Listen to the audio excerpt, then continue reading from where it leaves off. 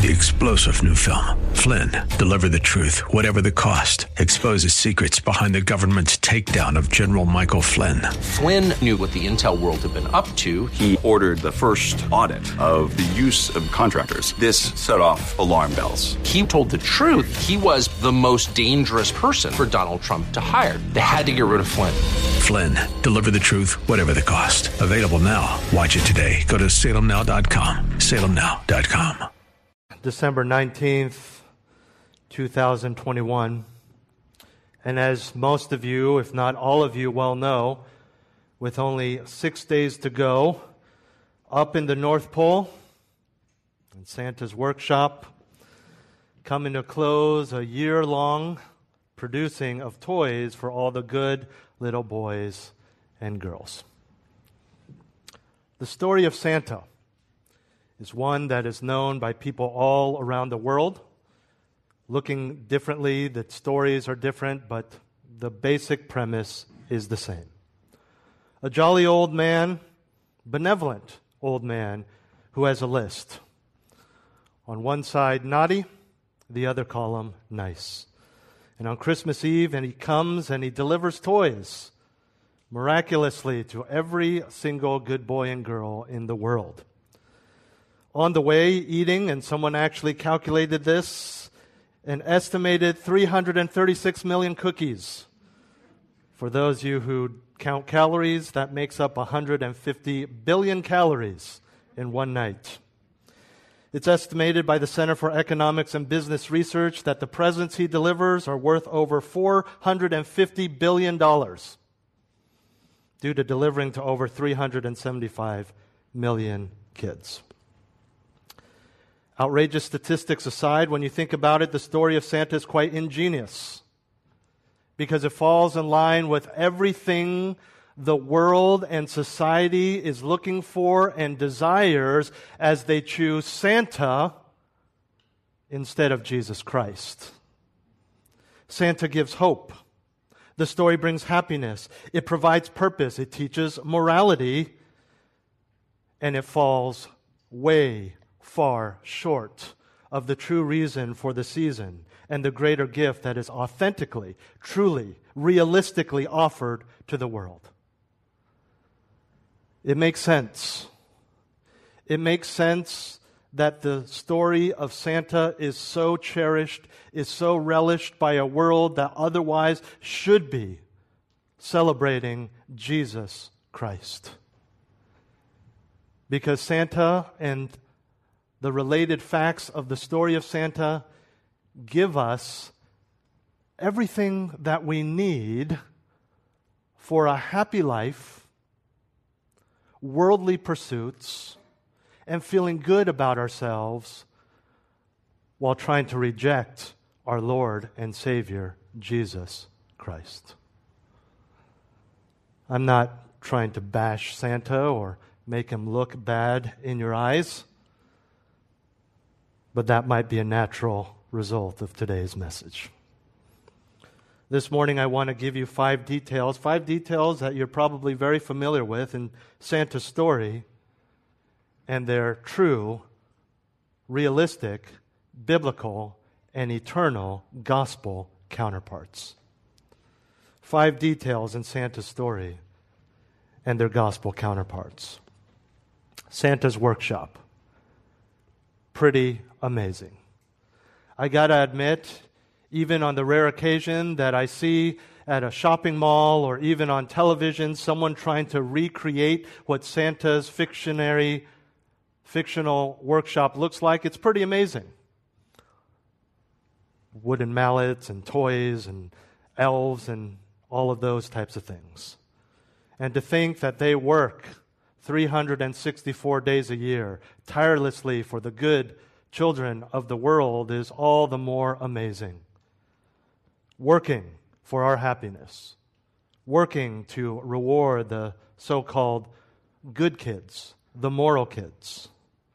And we stand amazed and in awe of what he has done. But let me share with you another workshop, if you will. A workshop that did not have four walls, a workshop that was not hidden where no one could find it, a workshop that had no wooden mallets or little wheels for trains or pieces of wood, a workshop that began with nothing and ended with a word. The gospel story begins with creation. The gospel story begins with Genesis 1, where we are told that God created all things in 6 days, miraculously, powerfully. Colossians chapter 1, verses 16 and 17 say, "For by him all things were created, all things, both in the heavens and on the earth, visible and invisible, whether thrones or dominions or rulers or authorities, all things have been created through him," and this is important, "and for him," to worship him, for his glory. Verse 17 of Colossians 1 goes on to say, "He is before all things, and in him all things hold together." No, they are not just wooden trinkets and toys that will fall apart by the end of January. Mountains, oceans, stars, and he's not done. There's coming a time in where he will recreate it all perfectly, without sin. But there's the problem, isn't it? Sin. Over and over again, 6 times to be exact, we are told that God created, and he, the holy and righteous God, declared it good, whatever it was. The animal kingdom, the skies, the land, and the people. The people. Yes, my friends, Adam and Eve were real individuals, and we all come from them. And you know the story. Not an apple, but a fruit. They ate. It was forbidden. It was sin. What was the fruit? Beside the point. What came in because of the fruit? Specifically, beside the point, generally, that's the point, sin. They disobeyed God. They disobeyed God even when he was walking among them in and out. They disobeyed God in a time when they could communicate. They disobeyed God, and perhaps because they didn't know any better, the world was perfect. The world was good. They had it all. They had everything. And sin at that moment entered the world, not just the lives of Adam and Eve, but every descendant thereafter. And thereby every human being, save for Jesus Christ himself, is born with sin, in sin.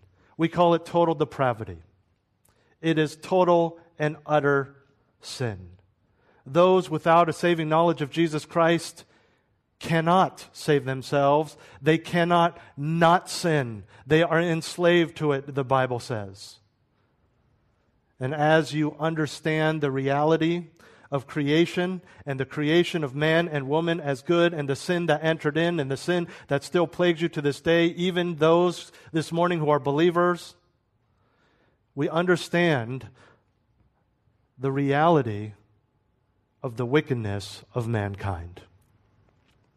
And as we look and compare this to the workshop of Santa, as good as that story is, as happy as it makes kids all over the world this time of year, I want you, Christian, to remember how easy, as we go through these different points, not Santa, but all the similar and related stories and pursuits of our culture that we use even as Christians to often justify our sin, pursue our sin, and to, in just perhaps a moment, perhaps just briefly, perhaps in one small way, dethrone God in our hearts in a practical way so that we buy into the ways of the world as represented this year by the story of Santa.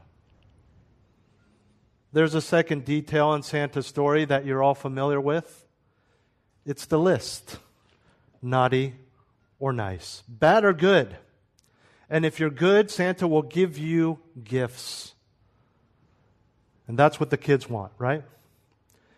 Driven by a desire for a material possession. Material happiness based on human reward. Based on human effort. If you're good enough, And let's be honest, most kids who believe such things are good from maybe December 23rd on. They don't think about it on December 26th until next December. And if you're good enough, Santa will come. It's a great parenting tool for many, isn't it? Dangle Santa, not naughty or nice list to make sure they're good and okay. Material things and human effort can reward mankind is what we're taught not just from childhood by the story of Santa, but by everyone and everything out there, including the religious. Outside of biblical Christianity, you've heard me say this before, every religion teaches you that you can be rewarded by God, a God, goddess, whatever it is that religion believes, if you are good enough, if you please him or her deep enough, well enough. Turn with me to Romans chapter 3. Romans chapter 3, verses 10 through 18. Paul writes and quotes the Old Testament. He says, as it is written, Romans 3:10, there is none righteous, not even one. Let's stop there. The understanding of righteousness is not just, there's a holy standard that we are to attain to. Of course, nobody can do this. What they're talking about here, what Paul is talking about here, is the fact that there's a requirement by God and everyone falls short. And it is something, and this is key, that is expected of all mankind, of every single person. And it is that righteousness by which every man will be judged. But here's the problem. There is none righteous, not even one. Verse 11. There's none who understands. There is none who seeks for God. Major problem. Well, if God and the gospel are the only way, there's no one who even understands it. And there's none who even seeks for God. Verse 12, all have turned aside. Together they have become useless. There is none who does good. There is not even one. Their throat is an open grave. With their tongues they keep deceiving. The poison of asps is under their lips, whose mouth is full of cursing and bitterness. Their feet are swift to shed blood. Destruction and misery are in their paths, and the path of peace they have not known. There is no fear of God before their eyes. We look at this passage as believers. You look at this passage as someone who is not a Christian, and you say, I've never done that. Poison of asps, constantly cursing and bitterness, shedding blood. I've never shed blood. I've shed my own on accident. I've never killed anybody. But what this is summarizing is sin, and specifically selfishness. Doing what you want, doing what feels good, doing what feels right to you, doing what appeases your anger, your emotions, your happiness. Surely you've been angry at someone before. You have hated. You have slandered. You have gossiped. This is all the same. And then we jump to verse 23, that famous verse, Romans 3:23. All have sinned and fall short of the glory of God. So what? Because glory is the standard. God's glory, God's holiness, God's perfection is the standard. There's a problem with sin. We all have it. And to smooth that over, the world has created an even greater problem. And that is convincing the world that you can, by your own efforts, without God, get on the nice list. You cannot. It is impossible. You can be a good person. You can be polite. You can do nice things. But the sin in our hearts keeps us from God in and of ourselves. And unlike with Santa, the reception of a gift is not based on the goodness of the receiver, but on the giver. The gospel is about the work of Jesus Christ. And that leads us to our third detail in Santa's story and its gospel counterpart. The pinnacle, perhaps for most, definitely for kids, delivering presents. Delivering presents. Delivering presents during Christmas, the night before Christmas, is the key component of the story of Santa Claus. This delivery is the pinnacle of everything else. His work in the workshop, his flying around the world in a sleigh pulled by magical flying reindeer, even his infamous jolly personality, all points to the gifts. And when we read the Bible, the pinnacle of the story is the salvation of man. The pinnacle of purpose and existence and all things is God's glory. But when we read the story as written out for us in the Bible, the pinnacle is the salvation of man, the way to God, the way to the Father through Jesus Christ. All else centers around it. God's character, as we learn of it, points to redemption. It's His character that makes it possible. His coming to earth provides that gift. The Old Testament points to the coming Messiah, the salvation of those who turn to Him. But there are no reindeer. There are no sleigh bells. But there are shepherds and wise men, angels announcing and praising, and the world changed, not for a day, but for eternity. While Santa provides a gift that children will outgrow or wear out, needing to be replaced the following year, there you see the genius of that story, right? Oh, you got your toy, but you got to still be good to get one next year. It's a wonderful scam. On the other hand, Christ provides the gift of salvation and eternal life. You see, the world we live in is never satisfied. More is wanted. More is needed. Bigger, better, newer. And it's reflected in the Christmas movies that you watch. No child today is going to watch one of those old Christmas movies and say, oh yeah, I'm really longing for that wooden truck that Santa's been making all year. And so they replace it. The elves make PlayStations. The elves make iPads or whatever it is, Legos and Hot Wheel cars. And year after year, the annual return of Santa makes sense. It is emblematic of a culture that wants something new to replace the old, and rightly so. We do this. Perhaps not in a sinful way, but we buy into that. We want bigger. We want more. We want better. If you have a version of the iPhone that is more than 2 years old, just remember the last time you explained to someone, oh yeah, I have the iPhone 7 or whatever it is now. You say it apologetically because you know that you're 2 versions short. You don't download the updates or new apps because you know it's going to brick your phone. You look at people who are lining up overnight at the Apple store to get the newest version. You kind of laugh, but then you kind of go, I get it. Kind of wish it wasn't so cold. I think I would have jumped in there at some point as well. We do this.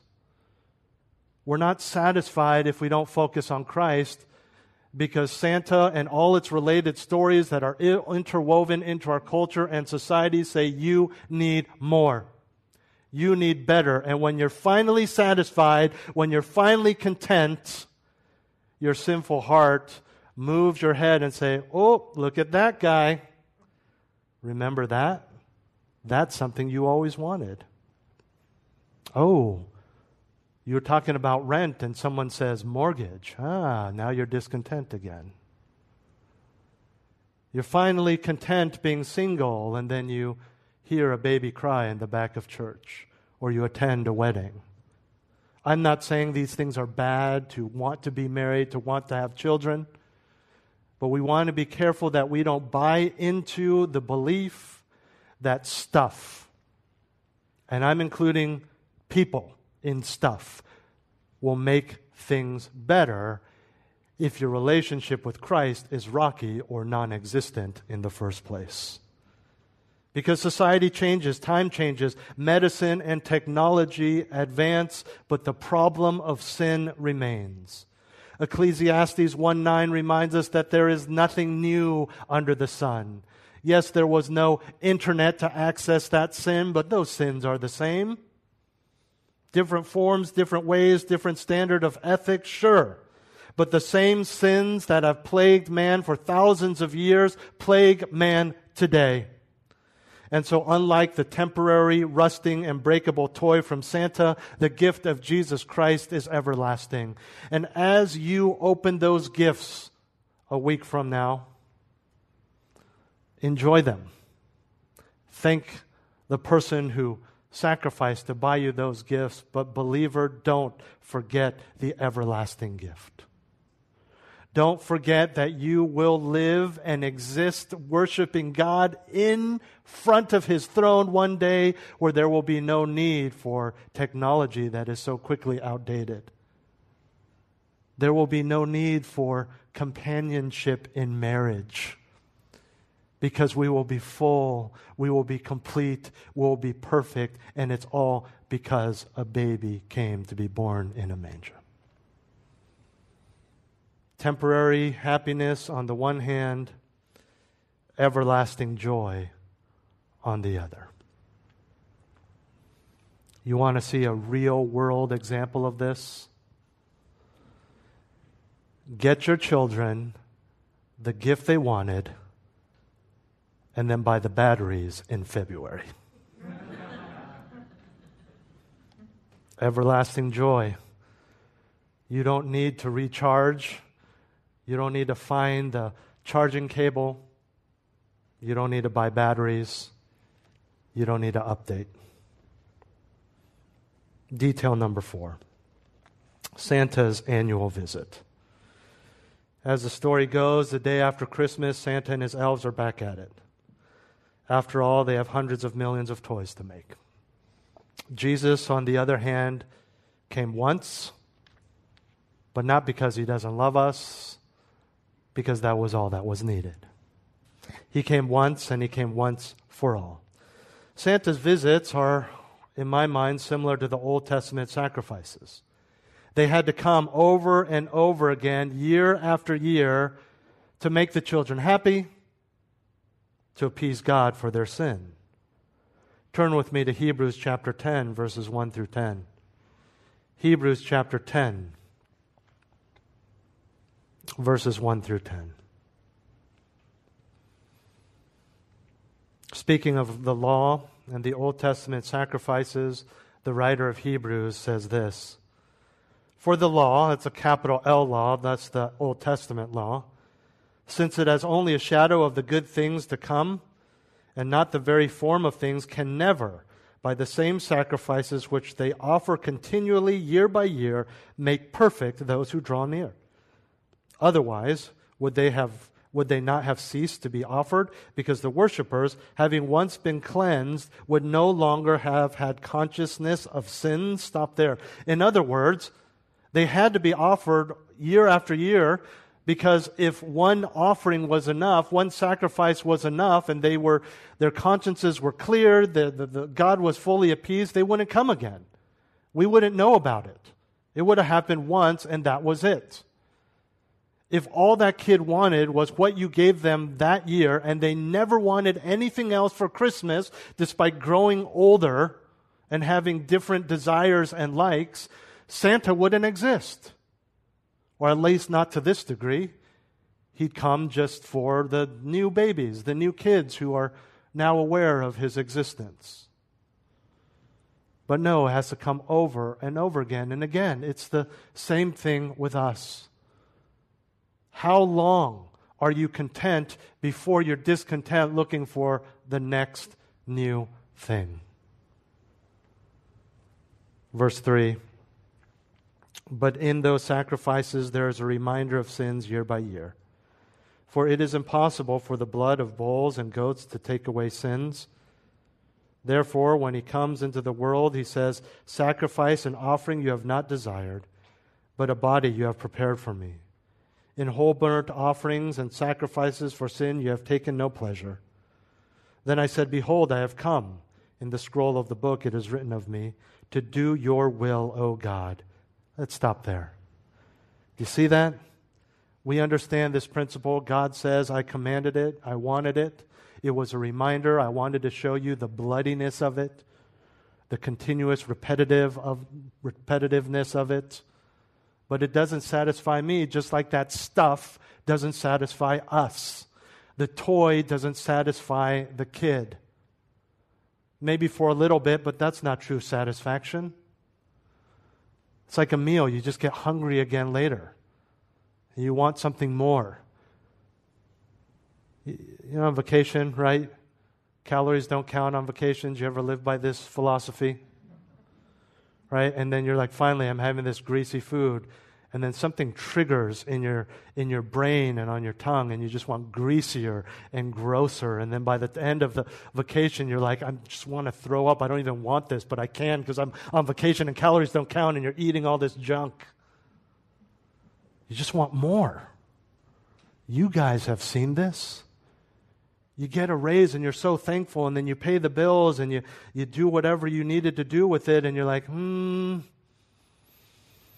what can I do to get just a little more? Just a little more. You've gotten a taste and you want more because it doesn't satisfy. It's just happiness, not joy, and there is a difference.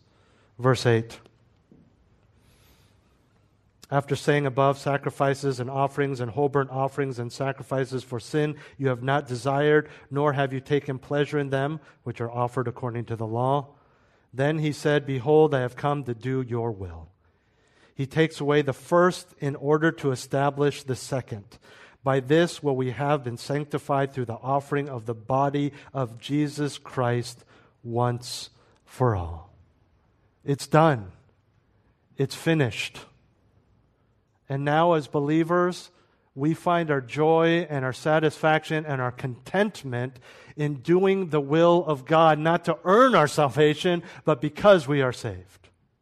This is the beauty of this whole thing that contradicts every other religion that says, try harder because you might not have reached the point of salvation yet.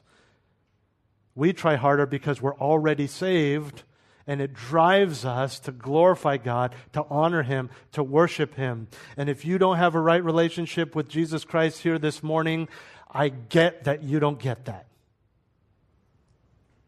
I understand it doesn't make sense. It shouldn't. I've used this illustration before. It's like someone who's gone to Disneyland for the first time and tells his classmates, so you gotta go to this place, and he starts describing Disneyland. It sounds horrible if you've never been there. It sounds psychotic.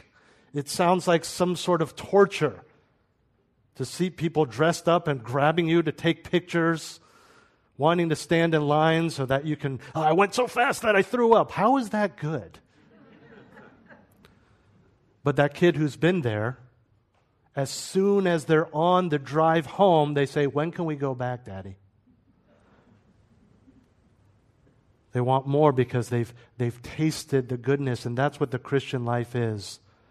It's okay if you don't know Jesus Christ as your Lord and Savior, that you don't get why we're here. It's okay that you assume that we're here because we feel like we have to. It's okay that you think that I somehow guilted everyone to being here this morning because you haven't been to Disneyland. You don't get it, and that's okay if you don't have a relationship with Christ. If you do, and you feel that way, you need to go back to the baby born and fast forward to the cross.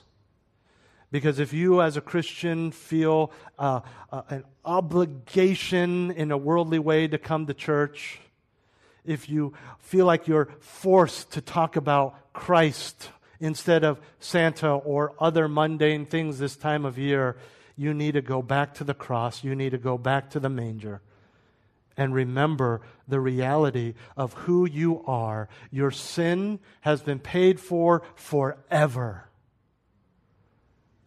And the blessings and eternal reward of that you are very well aware of.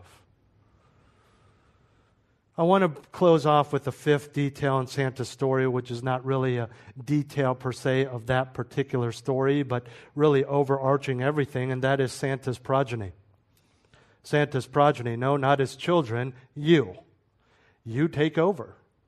When the kids are too old for Santa, And even when they are young enough to believe in Santa, you still buy them gifts. Right? There's a glaring problem in all of those Christmas movies when the children wake up to gifts that all came from Santa. Really? Everything was from Santa? Grandma and Grandpa didn't buy you a gift? Your friends didn't buy you a gift? Your parents didn't buy you a gift? Surely, even if you have done Santa in your home, you want to put mom and dad on at least one gift so your kids know that you got them something. But when Santa is outgrown, we still give gifts every year. It still comes every year. This too is emblematic of the way of the world. I'm not saying don't give gifts. Give gifts, but just have the right perspective. You see, the world says you choose your own way to happiness. Hey, we're trying to be tolerant. If your way is Jesus Christ, wonderful. Just don't push it on me because I'm going to pick my way. Oh, it's got to be hard. I feel for these people. It's got to be hard this time of year because they want nothing to do with Jesus Christ, and yet His name is in the very holiday they are celebrating. They want to buy the gifts. They want to have family over. They want to have the tree. They want to have all these things, and yet they know that it started with the birth of Jesus Christ, whom they want to reject and turn away from. It's harder this time of year, perhaps, for those who are doing such things than any other time of year, because you know what the season is ultimately about. But they dig in, and they say, they look, and perhaps they sit back at Christmas dinner, and they say, I have everything I need. The bonus came just in time. The kids got everything on their list. My parents are here. My aunts and uncles are here. My kids are here. I don't need anything else. And they're absolutely right. They don't need anything else for worldly happiness. But kids grow up and they leave. Gifts break. Parents pass away. You say, listen, Pastor, it's Christmas service. Don't talk about death. It's bad enough. My spouse made me come today. My kids forced me to come to church. Now you're really ruining Christmas for me by talking about death, like you did last year when I came. You can't talk about the birth of the baby without understanding that He came not to make us happy with goo-goo gagas, but to die. To die.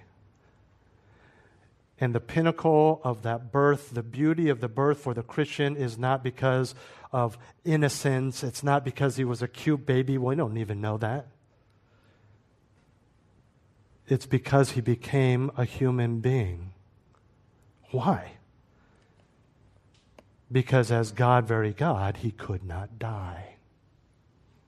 In a few months, we come to Easter. We celebrate the Good Friday, the death, burial, and resurrection of Jesus Christ, and that's where the once for all comes in. No one else has to come. Santa doesn't have to come again. Parents don't need to take over. He came. That's it. It's perfect. It's paid for. He didn't have to send angels. Messed up. Forgot about that people group. Angel, your turn. Gabriel, become a human. You die on the cross this time. Let me come again. Let me go through all of that again. Christmas number 2. Can I be born in a Hilton this year at least? Stanford Hospital, please. No. It's done. It's paid for. He will never come again for that reason. The Bible is clear that Jesus Christ is the only way. There's no tag team. There's no taking over. There's no parents taking over for Santa and then the cousins taking over for the parents and then the coworkers and all that. There's no different ways to happiness. There is only one way to God. John 14:6, Jesus says, I am the way and the truth and the life. No one comes to the Father but through me. In no uncertain terms, Jesus tells us he is the only way. Acts 4:12, there is salvation in no one else, for there is no other name under heaven that has been given among men by which we must be saved. It is not Muhammad, it is not Buddha, it is not enlightenment, it is not Mary, it is Jesus Christ. As secular as it has become, show me, tell me another birth that has changed the world, that has changed the economics of the United States of America every December, that has created not just some out-of-the-way farmer, but an industry of trees and poinsettias and cards, to the point that as liberal as they want to be, as much as they want to compromise with society, Walmart and Target will post giant signs that say, joy to the world. Happy holidays, but they cannot get away without putting Merry Christmas as well. Jesus Christ, He's the way. They don't recognize it, they don't get it, they don't see it, they may not celebrate Him. But the way Christmas Day has changed the world in so many respects, socially, culturally, getting kids to behave, even if it's with a false story, economically, it's because of a bigger reality of payment for sin and eternal life. There is salvation in no one else. So what does this mean? Well, looking around the room, we're all adults and babies. Even outside of this sermon, I would encourage you, if you still believe in Santa, to please stop. By the way, this is a total side note, and I shouldn't find this as humorous as I do. I showed a few of you this. Have you guys been to Hillsdale Mall and seen the Santa? You know, they have the big display and kids sit on the lap and take pictures. Have you seen it? Poor guy is in a COVID box. He's in a plexiglass box, and the kids sit on a bench in front of the thing. I'll just say it. It's hilarious. You should go see it. I understand why they're doing it, but, I mean, you want extra cheer this season, go look at that. So, back to this. What does this mean for us as believers? I know you don't believe in Santa, but as I've been saying all morning, it's not about Santa. It's about the worldliness. And listen, I'm not trying to vilify Santa here and say he's the reason for all worldliness and selfishness, right? I'm not trying to vilify him.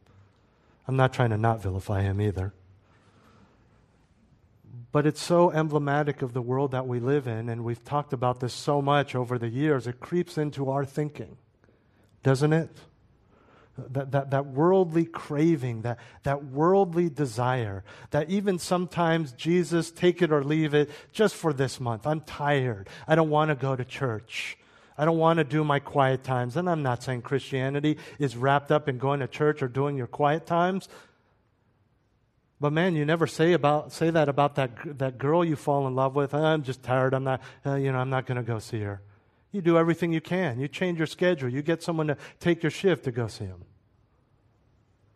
We have an answer to prayer this week. Someone who has delayed their engagement and wedding for going on 2 years now.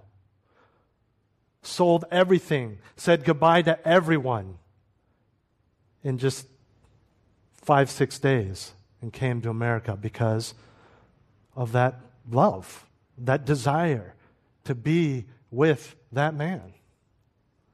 we do this with certain things, but we got to be careful that we aren't so infiltrated in our thinking that we do this with God. How's your worship? How's your gospel appreciation? How's your demeanor as you drive by that nativity scene or think about the baby in the manger or listen to the choirs sing and play? This isn't just some knick-knack, some cheesy thing that we get to talk about because we happen to be churchgoers. He is who we are. Yes, Jesus is the reason for the season, but don't stop there. Don't stop with the pleasantries and the cards and the Christmas tree and the Christmas service. Worship. Worship. If you don't know Jesus as your Lord and Savior this morning, I invite you to meditate on what I've said. Romans 10:9-11 gives us this very simple formula. I could easily say, well, get out your checkbooks, as so many people say. You want to go to heaven? Hope you brought your checkbook and that there's a lot in your bank account. But I'm not going to say that. I can roll out, and just like we see in the movies, this big scroll, this big list of things you need to do. But I'm not going to say that either, because there is no list. It's a couple simple verses. That if you confess with your mouth Jesus as Lord and believe in your heart that God raised him from the dead, and there's no more. The next phrase is you will be saved. Saved from your sin and the consequences of it, which is eternal wrath. Paul goes on and says, for with the heart a person believes, resulting in righteousness, and with the mouth he confesses, resulting in salvation. And this wonderful promise, as he quotes the Old Testament prophecy, for the Scripture says, whoever believes in him will not be disappointed, and I promise you won't. What it's saying here in these verses is to understand what I've said, that you are created by God, and that you are a sinner. And because of that, you deserve his punishment, his judgment. But if you turn to him, if you truly believe in your heart and confess with your mouth, because your mouth reflects what's in your heart, that Jesus, God, very God, 100% man, 100% God, came to earth, Christmas, to be born, live the sinless life that God expects of you, and to pay the penalty that you deserve on the cross, you're familiar with it, to prove that he conquered sin and was victorious over death, was raised by God the Father on the third day, and is now in his rightful place, seated on his throne in heaven. This is the reason for the season. This is the reason we are here. Look, I know I joked about it, and I'm sorry if I embarrassed you. I truly am.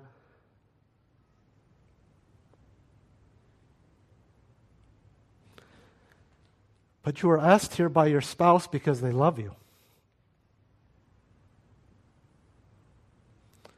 You were asked here by your children because they care about you.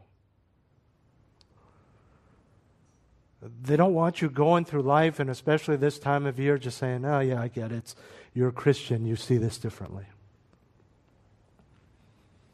I'll tell you this. A relationship with God and eternal life, it may seem strange to you, but there are about 80 people in here and millions around the world that would wholeheartedly agree with me that our faith, our relationship with Christ, the forgiveness of our sins, and our understanding of where we will be for eternity is far greater than even $450 billion worth of presents. Let's pray.